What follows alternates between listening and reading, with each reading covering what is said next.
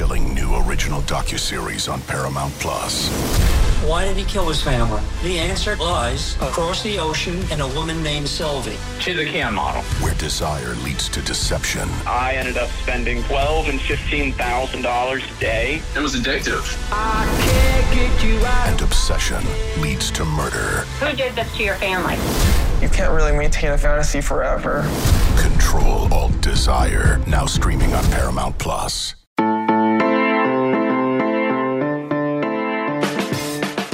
Good morning. It is Wednesday, August 18th. You are listening to the College Football Daily. My name is Lance Glynn. We are here the middle of the week, closer and closer to the start of the 2021 season. I know my Rutgers Scarlet Knights start Thursday, September 2nd, so about 2 weeks away from their Thursday night game against Temple. I know I'm excited for year two in the Greg Schiano era 2.0.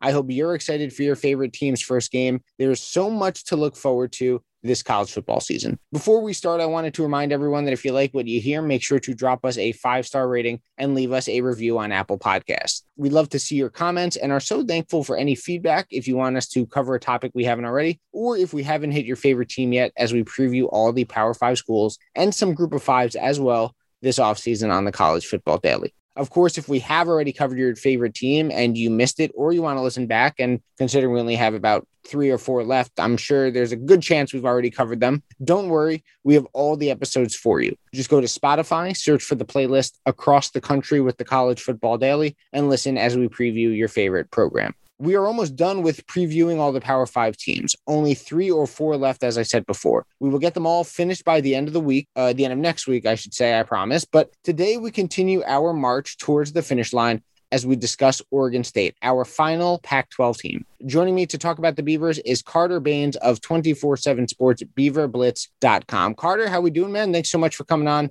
and giving me some time today. I'm great. Yeah, thanks for having me. Just got done with football practice today. We're entering week 2 of fall camp at Oregon State. So another good day under the sun to watch some football and ready to discuss some Oregon State. And look, I know you're now a media member, but we talked obviously before, and you're an Oregon State alum. You must be, look, I'm a Rutgers alum. I'm pumped for the start of the season. I said we start against Temple on September 2nd. You open up against Purdue. I mean, just the fact that it's college football season already, I mean, I'm excited for what's to come this year. I'm sure you are too. Yeah, no, I'm really looking forward to it. I think this is a big year for Oregon State in terms of the trajectory of the program. And there's a lot of excitement right now about kind of the program maybe taking the next step this year. And so I think fans in general and me, I know I'm certainly excited to get things underway here on September 4th. So let's look at the Beavers. They have quite a few position battles. Jonathan Smith is entering his 4th season. They have bowl hopes. A lot to talk about with Oregon State, but I want to start with the head coach. You know, I mentioned Jonathan Smith is entering year number 4. They haven't made a bowl game yet in his tenure. The Beavers did go 2-5 in the truncated Pac-12 season last year. What is the pulse of the fan base regarding Smith? You know, I'm sure the results so far at least haven't been what they would have liked. Year 4 is often a make or break year for coaches. Where do the fans sit with him right now? How much pressure is on him heading into the season? I think there's a little bit of a longer leash with Coach Smith than you might see at some of the other programs across the country. And part of that is because he is such a figure in this program. You know, he led Oregon State to the Fiesta Bowl in 2000 as the starting quarterback on that team. He comes in and takes over a program that was really just, I mean, it was at really, I don't want to say an all-time low, but a low point over the last 2 decades when he took over. And I think fans knew that it was going to be kind of a longer process to get it back on track and get back to the winning ways of the Mike Riley era when Oregon State was a perennial top 25 team, you know, competing for bowl games every year. And so entering year 4, I think the expectation is that the program does take a step forward and make it to a bowl game, ends that 8-year postseason drought. But at the end of the day, Oregon State fans have been patient. They're going to continue to be patient with Coach Smith because I think a majority of them understand that he's kind of the right guy for the job. You know, if anybody knows how to win in Corvallis, it's got to be the guy that was the quarterback of the most successful team in program history, right? So I think there's more pressure on maybe the coordinators and position coaches this year, but Coach Smith, I think, still has a lot of confidence among the fan base.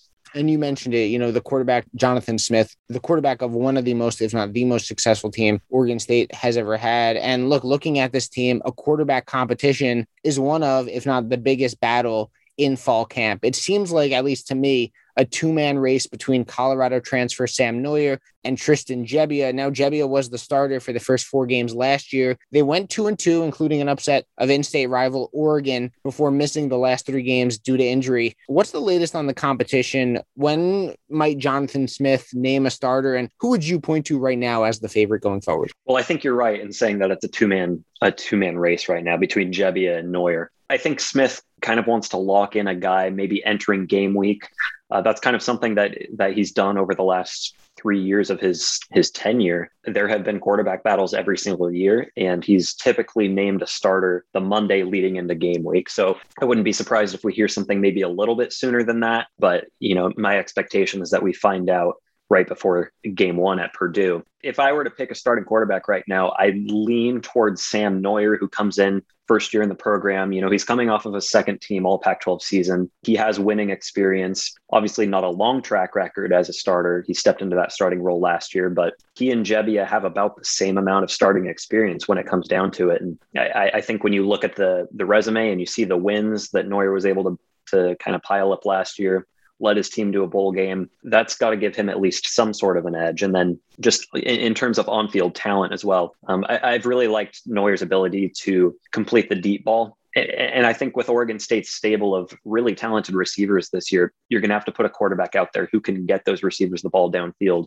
and kind of get them in opportunities to make big plays. And that's kind of been a question mark on Gebbia's game ever since he came here as a transfer from Nebraska, was his ability to find receivers, well downfield, 20 plus yards downfield. So I want to switch over to the defense now. And last season, you look at the stats, towards the bottom of the Pac-12 in points per game allowed, towards the bottom in yards per game, bottom in rushing yards per game allowed. They didn't have many takeaways, not many sacks. And now the answer to my question, I guess you can kind of say all over, right? They need to improve all over. But where specifically, if you were to, I guess, boil it down to a couple key positions or key units, where specifically is the improvement needed on this Oregon State defense? Really, I think it's the defensive line. And I think the defensive line, I would go as far as to say that position group is the most important when it comes down to Oregon State's overall success. If Oregon State is going to make it to a bowl game, if they're going to keep that trajectory on an upward path, if they're going to make a leap in Pac-12 play,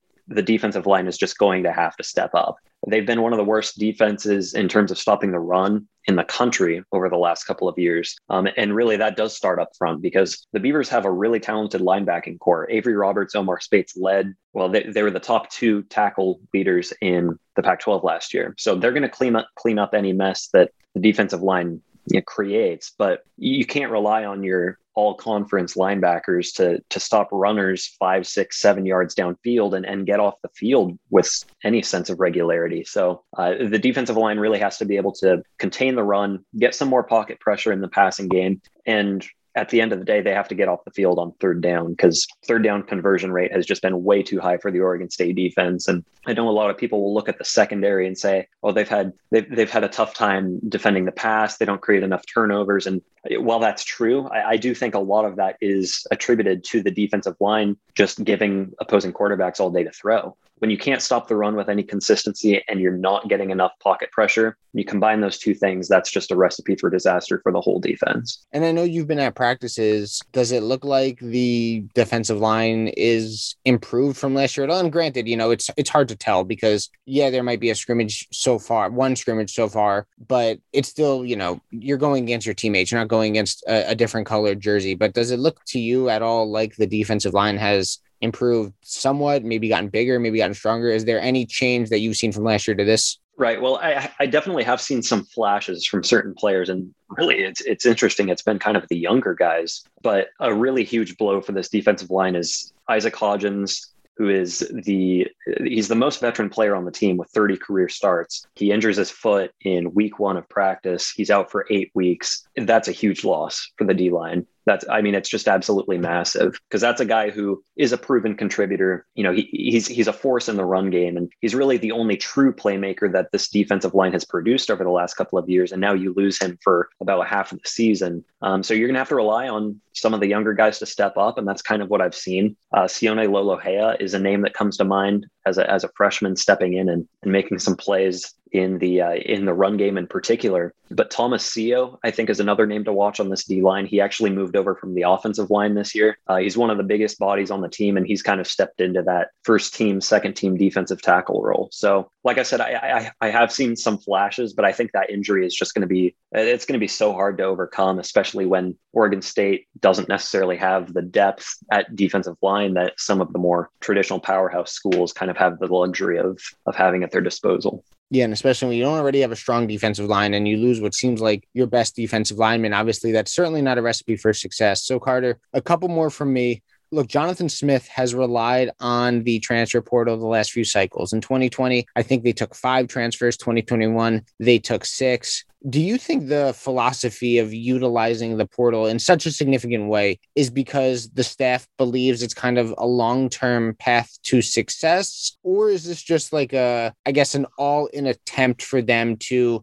get ready-made talent into the program because they need to start producing results? You know, is it more of a, we're going to do this on a yearly basis, or is it more of a, we need to get to a bowl game now, so we need ready-made players to contribute this season? It's both, actually, in my opinion, because I think at Oregon State, you're in such a unique position where you're competing against some recruiting powerhouses like Oregon, USC, UCLA, you know, some of those big really brands in college football. But recruiting to Corvallis, Oregon is really difficult, especially when you've got a team that hasn't made it to a bowl game in 8 years. You've got a new coaching staff as of, going on 4 years now. It's difficult. And so recruiting through the transfer portal has been something that Jonathan Smith has made a really big commitment to, not only to bring in guys that are going to fill gaps immediately, but also to bring in some younger guys who might take a year or two to develop into playmakers. And Coach Smith has made a point of it to the media when he spoke to us about, this is something that we want to continue with. We're not going to abandon the junior college. We're not going to abandon prep recruits, but the transfer portal is the wave of the future. This is the way college football is going. And I think Oregon State really got in on the front edge of that and really benefited from the portal in its early days, bringing in guys like I mentioned, Avery Roberts, who led the Pac-12 in tackles this year. The starting quarterback this year is going to be a transfer, whether it's Noyer or Jebbia. And there's playmakers up and down the roster. I mean, I could go on and list guys that are going to be on the 2 deep that came in from the transfer portal. So like I said, it's a way for them to fill gaps on the roster, but it's also a way for them to kind of build for the future. Carter, last one before I let you go. What are, fan expectations and your expectations for what this season will hold for Oregon State? Have you made a prediction record-wise, if they'll make a bowl? And if you have, what are you predicting? Well, I've got them at 6-6 personally, and I know that might be on kind of the higher end. I think some of the lines out there have them at 4 or 5 wins, and that seems to be kind of the consensus among a lot of just general college football fans and experts. But I think 6 wins is attainable for this team, especially if they can get off to a good start in non-conference. If they win that game at Purdue, I think they've got a very good shot of going 3-0 in non-conference, and then picking up 3 wins in Pac-12 play is certainly doable, especially when they've proven that they're going to compete and be in the game against everybody really in this conference. So I think the expectation among fans is that they break the streak, get back to a bowl game for the first time since 2013. And like I said, I think that's fully within the realm of possibility. And there's not going to be huge, turnover or chaos or anything if that doesn't happen. But I think that is kind of the expectation heading into year 4 of the Smith era. Look, it's an important season for Jonathan Smith and the Oregon State Beavers overall as they look to get back into a bowl game. Carter, thanks so much for coming on, man. I really appreciate you giving me some time. Yeah, thanks for having me. Remember that if you like what you hear, drop us a 5-star rating and a review on Apple Podcasts. We have some exciting things in store for this coming season, so make sure to tune in every single day as always. For Carter Baines, I am Lance Glynn. Trey will be back with you tomorrow for the next edition of the College Football Daily.